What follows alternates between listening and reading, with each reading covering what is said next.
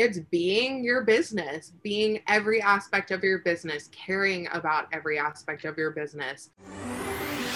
Are you ready to hear business stories and learn effective ways to build relationships, generate sales, and level up your business from awesome CEOs, entrepreneurs, and founders without listening to a long interview?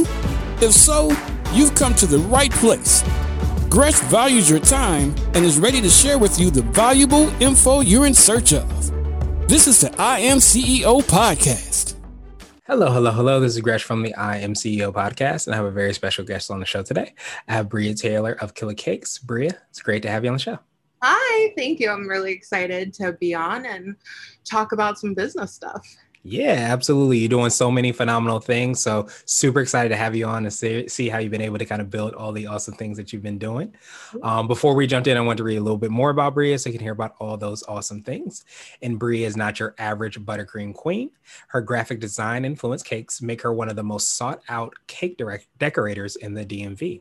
She continues to surprise us with her amazing flavors and cake designs, but it is her perseverance as a young entrepreneur that keeps her going. She hopes to open a cake studio and classroom in the future to bring Killer Cakes to every baker enthusiast to home. And what I love about Bria is she's kind of like the definition of entrepreneurship and being able to kind of fuse together different ideas, and creativity is definitely, evident in her business. And if you check out her Instagram, make sure that you have like a lock on your phone, because you could definitely take a bite out of everything that she's creating. So Bria, super excited to have you on the show. Are you ready to speak to the IMCO community? Yeah, I'm excited. Awesome. Well, let's do it then. So to kind of kick everything off, I wanted to rewind the clock a little bit and hear a little bit more on how you got started, what I call your CEO story. Yeah. Okay. So I got started with Killer Cakes because I went to George Mason University for graphic design. I love graphic design. It was a great way for me to, I guess, include like my artistry that I really love, the entrepreneurship of being able to, control what clients are using. But, I got hired right from my senior show, started to work for just a company in Arlington, and I hated it. Mm-hmm. I hated it. I loved the people. I loved the environment. But there was this sense of crippling, just uncreativity of working for somebody else and working within the DC sector of companies, which is mainly government. It's, business, it's boring, it's gray. And, I loved my company that I worked with because, they were like, we see that you're different. We love your colors. We love your strong branding, but, a lot of these companies are not going to love that. So we need you to tone it down, still push them, and to hear somebody tell me that I have to like dim my light down, I was hoping that, it'll make me a better designer if I can kind of control the different aspects, but it didn't. It made me very sad. And I had started maybe 6 months before that working on Killer Cakes and just exploring a more creative outlet for my artwork. And I loved it. I grew up cooking. That was like one of my big factors. I was obsessed with the Food Network channel, so much so that my mom banned me from it when I was like 13. She was like, okay, that's enough. We're done. You're talking about food way too much.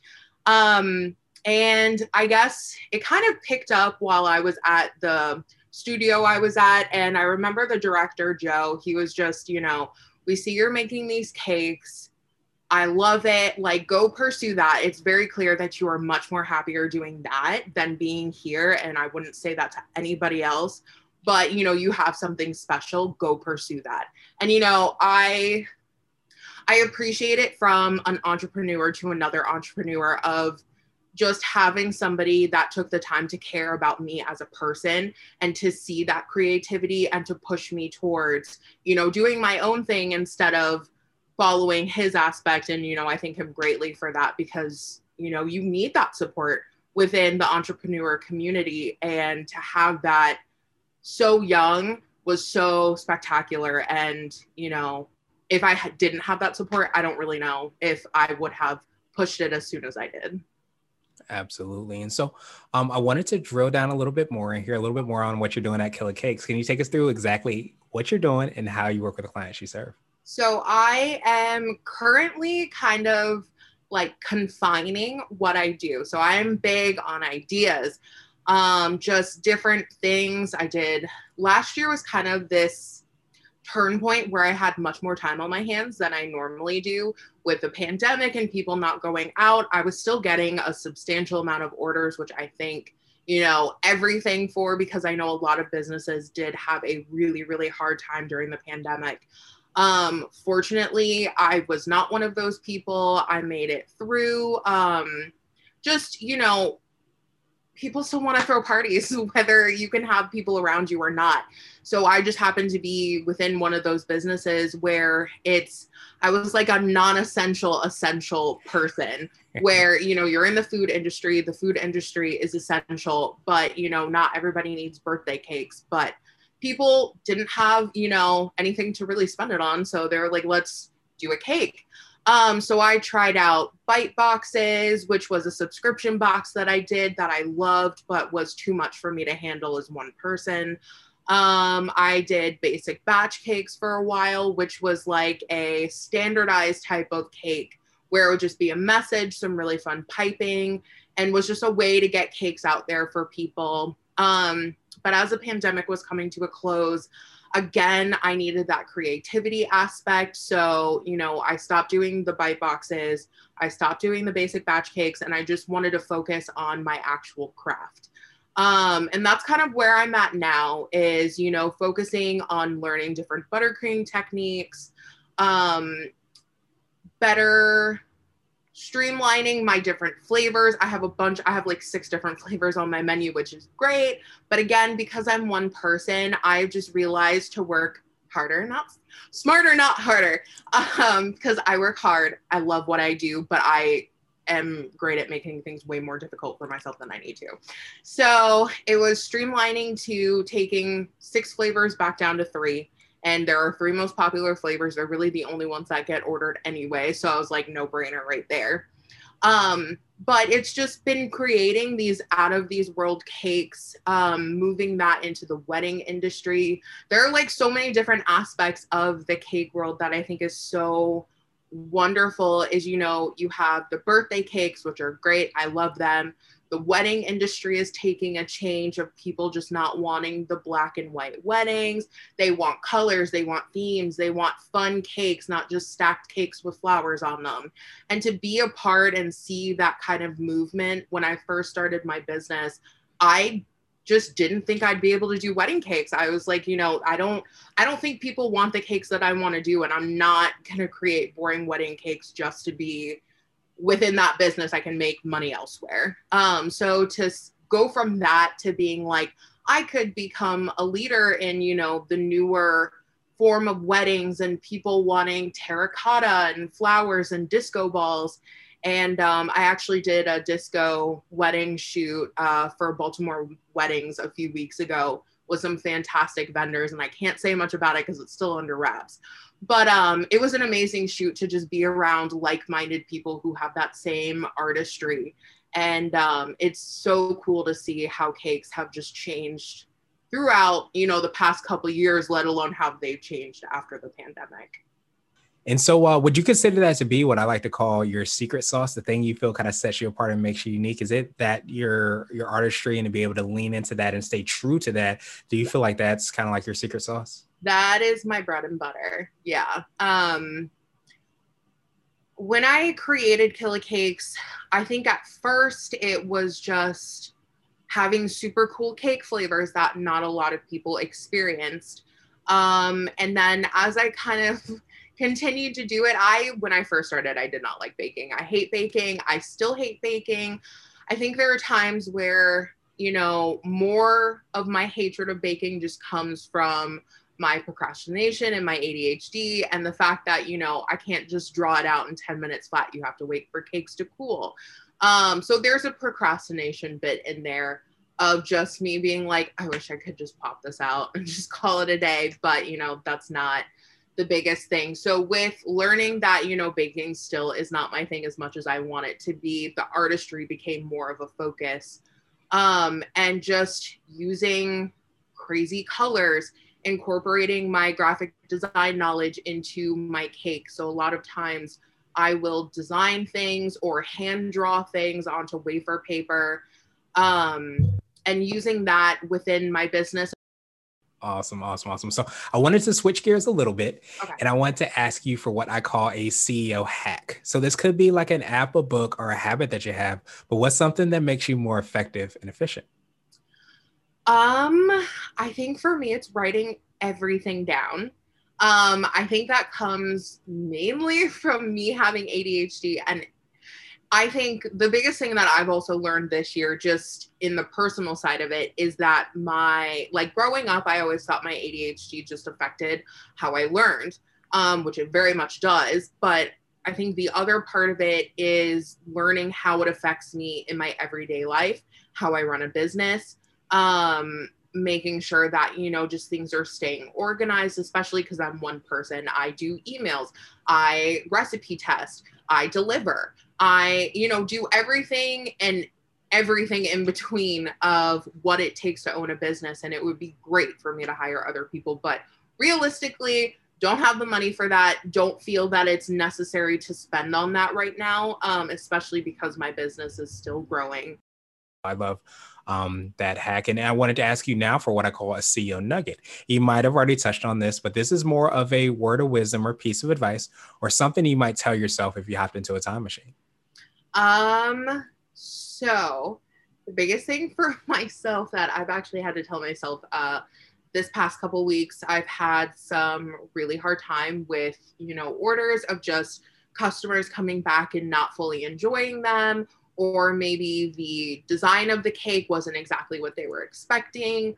I had a cake just melt on me because it's so hot. And I just remember I came into my room and I just broke down crying. I was like, I can't handle this. I've had like 3 cakes in a row that I've had to either fully or partially credit, which, you know, it's not necessarily about the money. Like, that sucks. It's frustrating. But I think for me, it was having this just feeling that people did not like my work. And, you know, that disappointing feeling that you have when people don't like your work.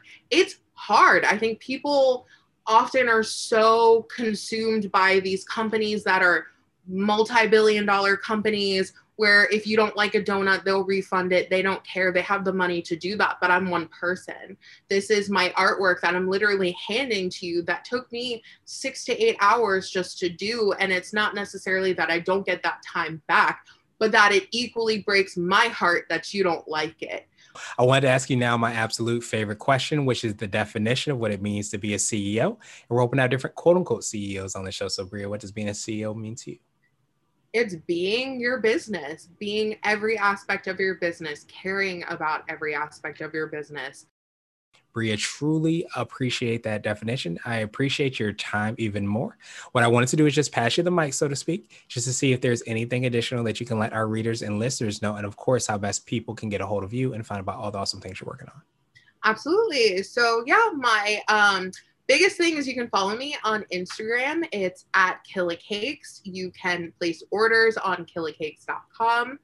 I have a lot of really exciting projects for not only, you know, this summer, but also this year.